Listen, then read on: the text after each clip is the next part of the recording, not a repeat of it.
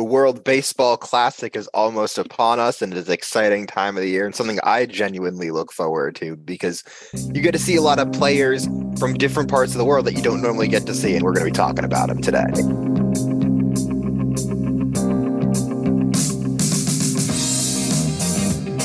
Hi, welcome to Almost Cooperstown. I'm Mark, and this is Gordon, and we love talking about baseball. We're moving into, the World Baseball Classic is kind of back again. And for me, it really feels like the first time in a long time that we've had it. And I think that is true. It is. It's since 2017. So you're right, because of COVID and everything else, they haven't been able to do it. And the USA is the defending champion. And yes, so it's a very exciting thing because it is something that's very enjoyable to watch. And it definitely brings a lot of hype kind of leading into the season to have this preseason tournament, essentially. And I'm just glad because we get to watch good baseball earlier this year. I mean, it's going to be happening in just about a week from when we're recording this. Right. And then they, the guys will really be trying. Not that they don't try. Well, not that they don't try in spring training games, but this is different. Winning the game is of much higher importance in the World Baseball Classic than it is in a spring training game. You might do things in a World Baseball Classic game that you would not do in a spring training game because you want to win. So this is this is America's sport, right? We invented baseball. I think that's a pretty fair thing, to say. And so the U.S. finally winning, I say finally, because this is the fifth WBC. Japan won the first two. The Dominican Republic won the third one, and then the U.S. finally took it home. Had they not won in 2017, do you think there'd be greater pressure that, man, when is the U.S. going to win this thing? I think not as much because baseball has been an international sport for a long time, and other regions have had established baseball leagues for a long time. So it's not, I think that it was ahead of where basketball was, where, in the 90s, you had the basketball dream team where that team was immeasurably better than anything anybody else could hope to put out. But then the other countries kind of caught up within, over the next couple decades. I think baseball had already kind of advanced past that point because we were dealing with guys getting internationally scouted for a long, long period of time. But they never played, I don't feel that way, actually. I think baseball is so different because they never played this kind of a tournament, right? And obviously before the pros got involved in basketball and playing the Olympics, the U.S. had won every single Olympics except for the crazy one when, they stole it and gave it to the Russians on the nutty stuff in 1972. But the amateurs were so much better than the other world's pros that finally when the pros of the other countries got better, well, we better send our best players because we really want to win. And there wasn't the conflict that there is in baseball trying to play a tournament like this during the Olympics, because I don't know what you think, but I don't think that's ever going to happen. No, it would take too long. The Olympics is a 2-week event, and baseball games take too individually long to run. It's impressive that they're able to run the soccer during the Olympics when you think about it. Right, because the World Cup is a month-long tournament. So, the Olympics isn't, well, actually they do play soccer in the Olympics before it starts, the official things. They've got some games. So I think they stretch it out to 3 or even, 3+ weeks before they get to the gold medal game. And so I think baseball, the World Baseball Classic is the best alternative to running it because the Olympics, you just couldn't do it because it's in the middle of the season for the major leagues. And you're never going to get Major League Baseball to agree to do that. And it would just be a self-defeating thing to try and run it during the Olympics. There are some schools of thought that say that, the players are just ramping up the speed. Maybe they got out, as we've discussed before, a little earlier to get in shape to go out and play competitive games this early. And many of the very best players are involved in this, which is extremely cool. And we'll talk about the teams themselves. But, you wonder, are there more injuries likely to happen? And in looking into it, I don't think there's anything conclusive that says they'll get more or less injured playing in these games versus spring training games. All you have to hope is that it's not one of your guys. Yes. That's the best, because ultimately they're in roughly the same danger that they would be in were they playing spring training games. So it's just luck. That's all it comes down to. And you just have to hope you're not bitten by the bad luck bug in this case.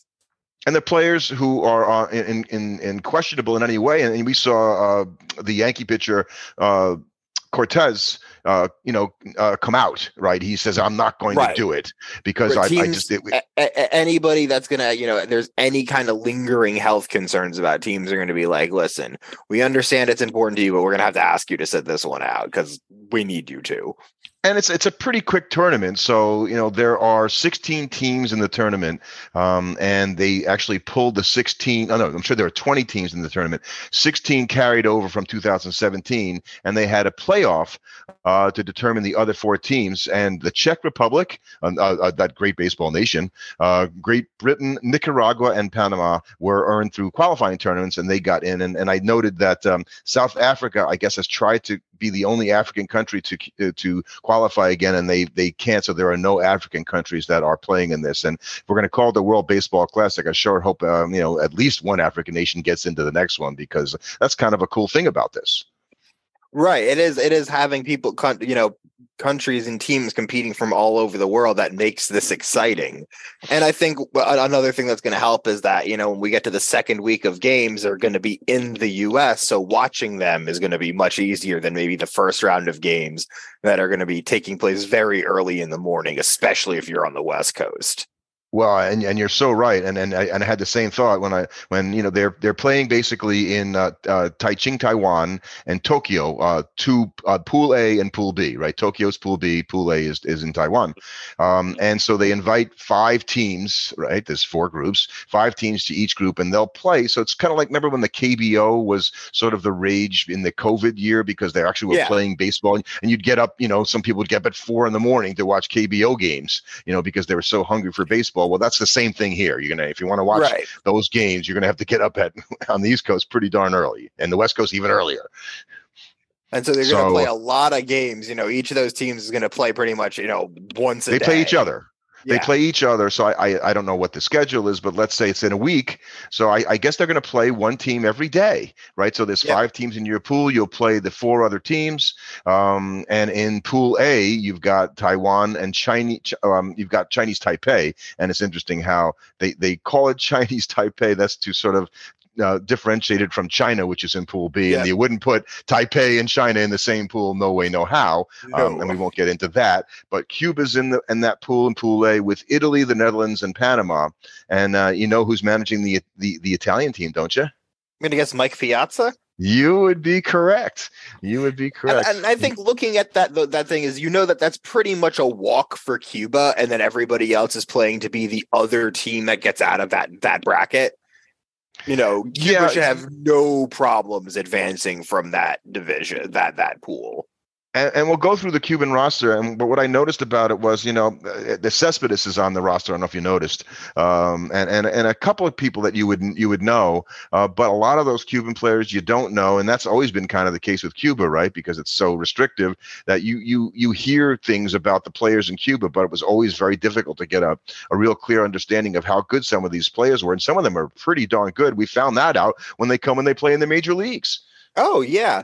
So I think that's going to be an exciting group, just from the perspective of you're going to have a real fight between Italy, the Netherlands, Panama, and Chinese Taipei for that second spot. So, those games, especially early on, against each other, and if any team can steal a win against Cuba, that could be really big. And, you might see an unusual, a team that's never made it out of the group stage make it this year.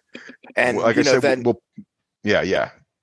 Oh, no, you'll pick up some of the rosters, but yes, I was going to say you'll pick up some of the rosters, and you'll see how a team like the Netherlands, they could have a pitcher whose parents are of Dutch descent, right. And all of a sudden he goes in there and throws a great game and gives them a chance to advance in a way that you might not thought they had previously, right? Whereas then when you get to Pool B, you've got, this is being played in Tokyo, in Japan. You've got Australia, China, Japan, Korea, and the Czech Republic. And unfortunately for Australia, China, and the Czech Republic, you're pretty much fighting for a chance that maybe one of Japan or Korea messes up.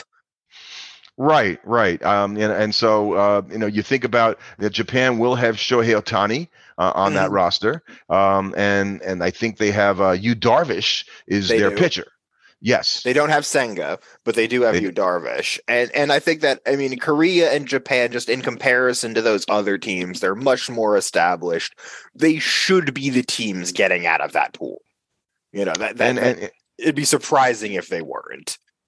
Unless you think, gee, if I was in Japan, I would just pitch Yu Darvish every inning of every game and take my chances.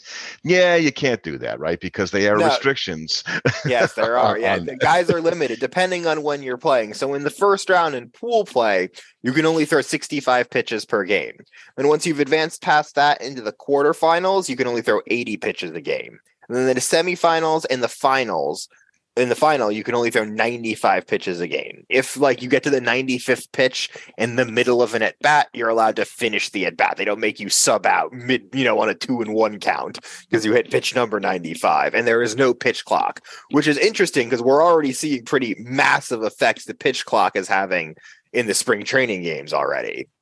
Yeah, I was joking today, by the way, that Manny Machado, violated the pitch clock and then got a $350 million contract for 11 years. So everybody's going to violate the pitch clock.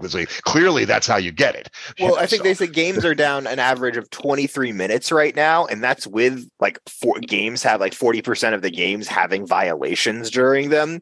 So I imagine that once the clock violations go down and the players get more used to it, it's going to be a much more pleasant viewing experience, I think, this year. We'll get into it, but one of the other thing I've seen so far that I thought was interesting is that the pitchers seem to like it. Right? So I was concerned that the pitchers would say that's too many pitches per minute compared to what I used to do, and it's affecting me in not a good way. And that I thought that was a possibility, and so far not seeing that. Yeah, it's probably nice for them because I know at least when I was pitching, I wanted to get the ball back and keep going and throwing right away. And you didn't want to have to wait for the guy to step out and do his, 15-step pre-at-bat pre-pitch ritual where he adjusts both of his gloves, he taps his cap, he taps his cleats with his bat, he gets into position. You're just to sit there and you're just waiting for this guy forever. So if we've eliminated some of that, that's great. So, we said that you have 2 teams emerge from each group. So that's how you get to the quarterfinals. And then you get to the quarterfinals and you have those limitations on pitching. But if a pitcher throws 50 or more pitches in a game, at least 4 days must pass till he pitches again.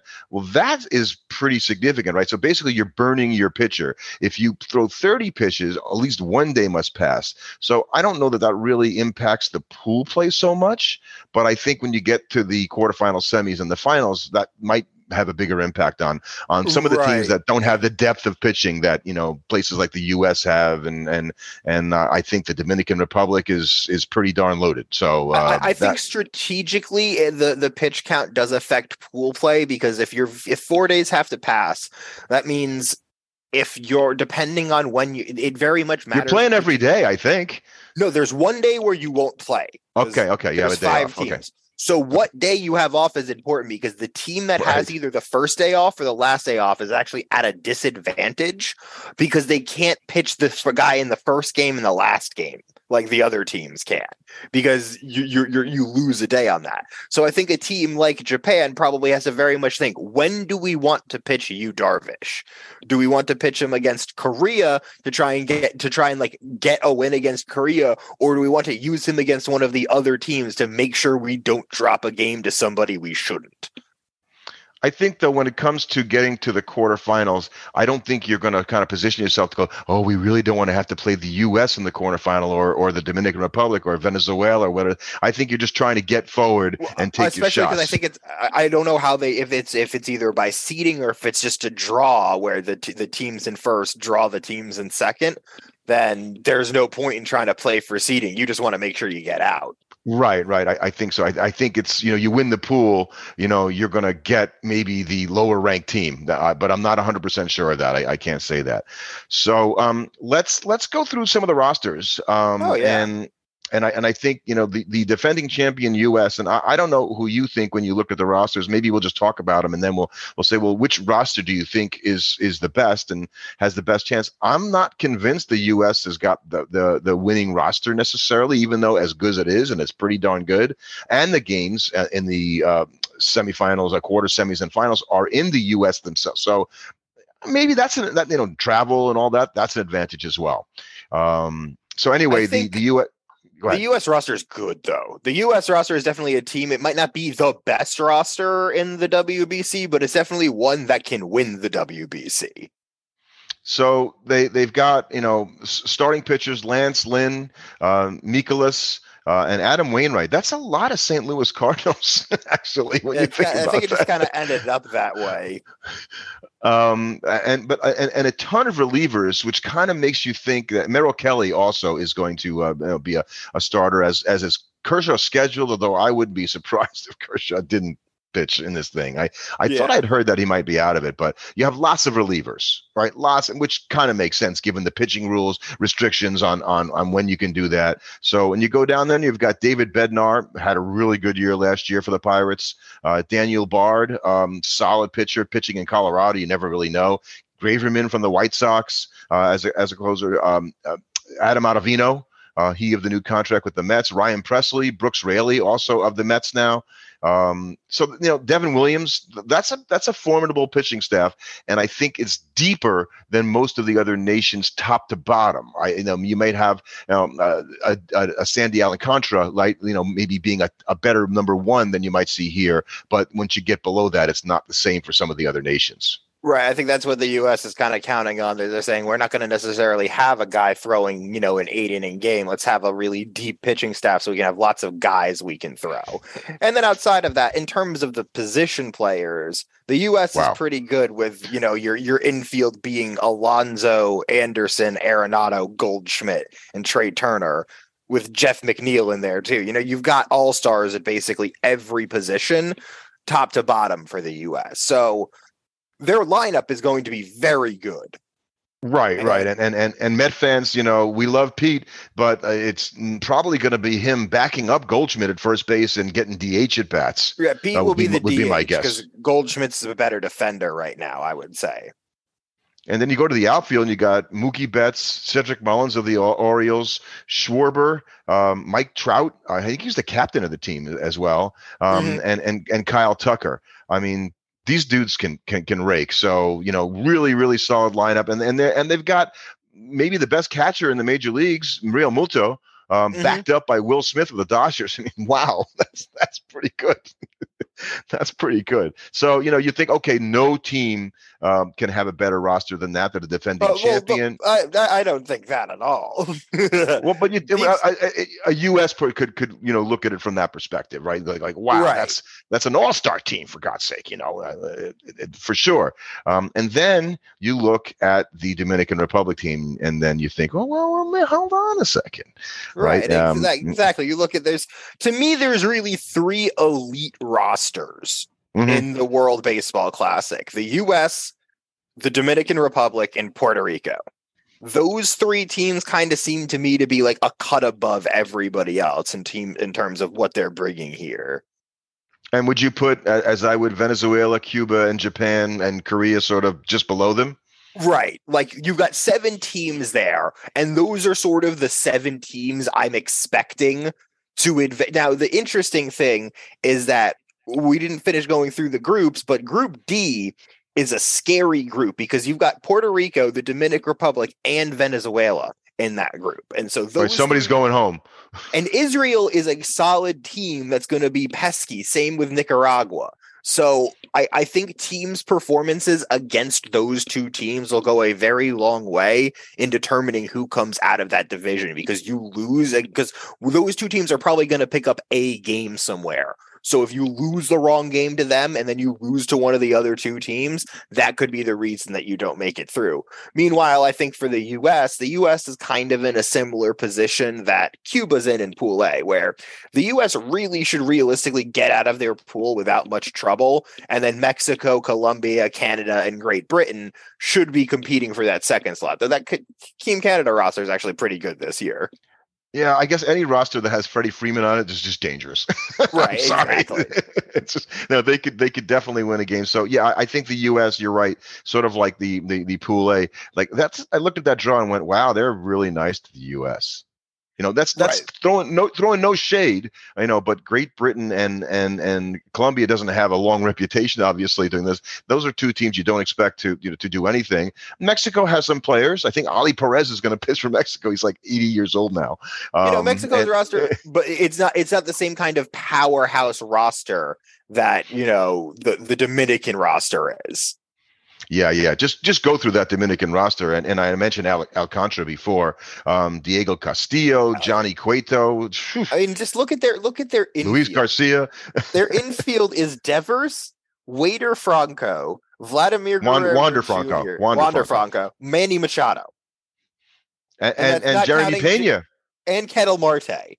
That's crazy. Their outfield, I mean, they've only got Juan Soto and Julio Rodriguez in the outfield. I think where they might struggle a little bit is they don't have the pitching depth that say the US has. They have, I mean, they've got probably one of the best, 1-2 punches at the top. Well, it was really one punch with Alcantara. I put Luis Garcia right there, though. I would say, right. That wouldn't make me comfortable if I had to face him in this kind of a series. But that's going to be a tough thing for them, is that if Alcantara has a bad start for whatever reason, which at the beginning of this year is definitely possible, that could really set them back, especially in that tough group, because they're going to be playing a team like Puerto Rico, where they've got a really loaded roster too. I don't think quite as loaded as the Dominican roster. I think of the three best ones, I think the Puerto Rico roster is the weakest. I'm with you on that, and just back to Alcantara leading the Dominican Republic pitchers. The problem is what he does best is pitch the whole game.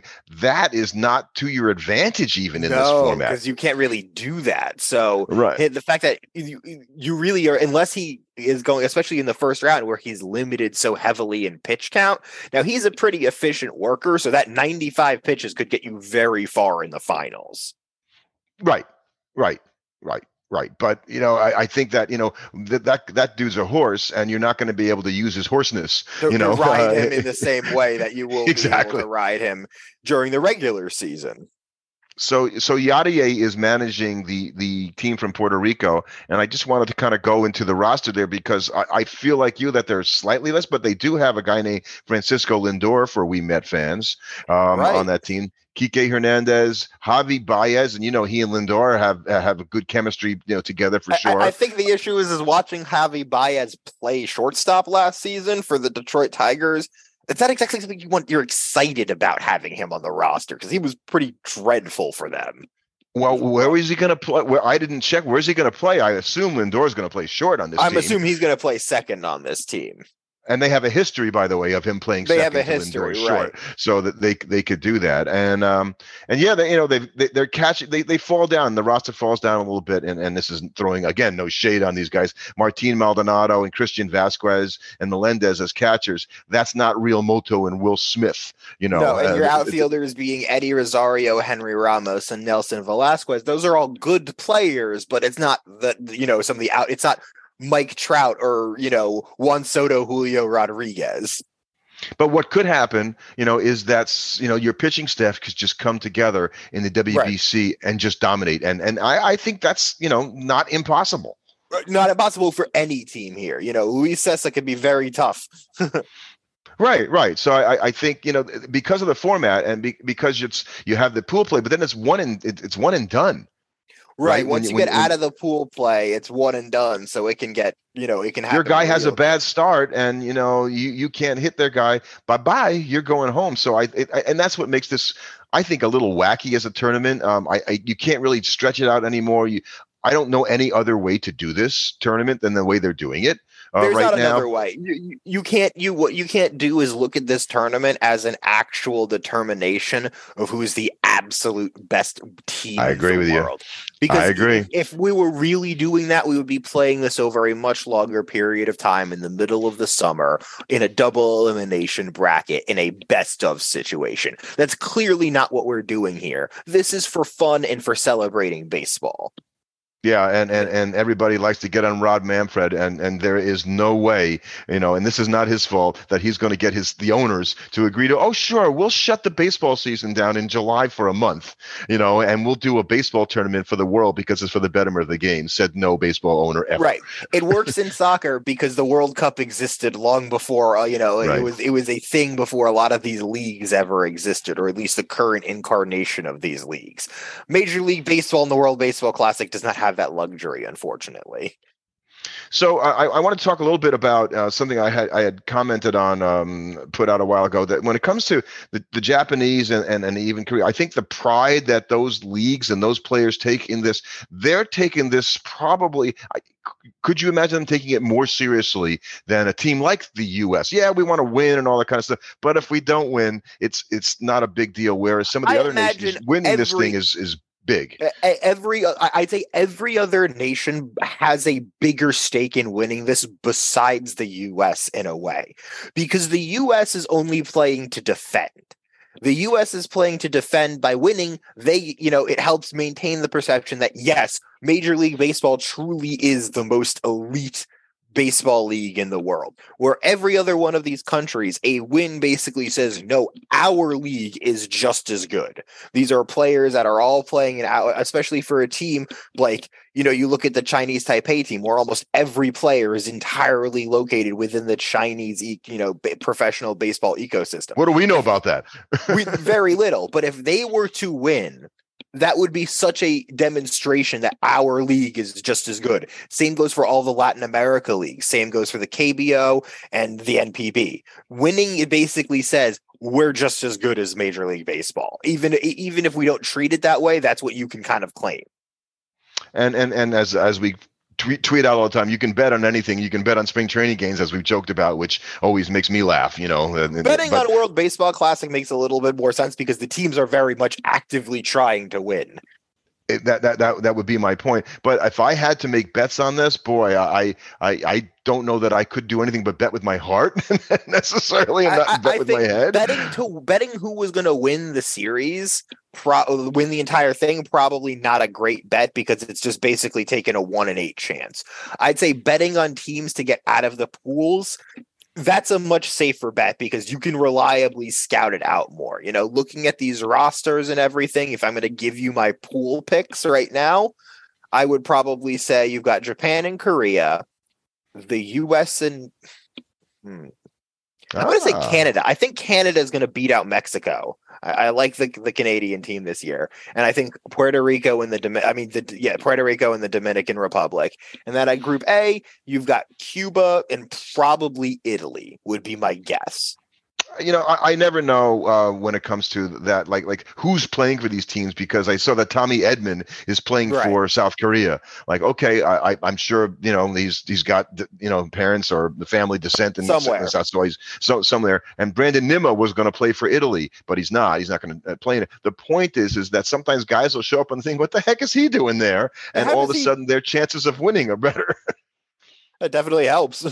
So yeah, I think I would pick the same teams, which is why you talk about betting on coming into the pool. There's going to be very low payouts, right, on betting this kind of a thing, because pretty much everybody's going to make that bet. So you're not going to get much better than even money on a bet like that, I would think. Right. The only way you're going to get better money is if you're trying to bet an underdog to slip out. Like if you're making a bet saying Australia is going to make it out over Japan or Korea, that'll get you some money then. Yeah, I agree. Right. Much who's more the upstart that's going to make it. So they're going to have they're allowing shifts. So baseball fans, this might be the last opportunity. You get to see the old-fashioned shift, and someday you'll go, boy, I sure liked it when the shift was there. That game was more interesting. Maybe not. It makes sense because you're not going to be having only Major League Baseball umpires, so you're not going to run the World Baseball Classic using the new MLB rule with umpires that are not used to running them. One thing we talked about in our crazy new rules that'll never be adopted episode was, what about a mercy rule? And as it turns out, in the World Baseball Classic, there is a mercy rule. Yes, team leading by 15 by 15 or more runs. That tells you what they're thinking.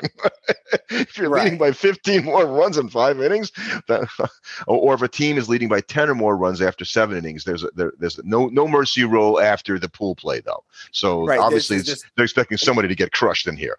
Right. It's also to protect the lesser teams. Like, let's say, you just had your Great Britain and you have a terrible day 1 against the US, and your guy gets out there and he gets shelled. You have to burn all of your pitchers. You don't have to then burn all of your pitchers in a 9-inning game in which you had no chance to ever win it. Right. And so I think the games in the U.S. don't start until the 11th. Right, so we're a little bit away out from them, unfortunately. We're a little bit away from that. So chances are most people aren't going to watch those early. You're just going to read about results of what's happening in Pool A and Pool B. But I don't know about you, but I will watch certainly some of the games, and not only the games involving the U.S.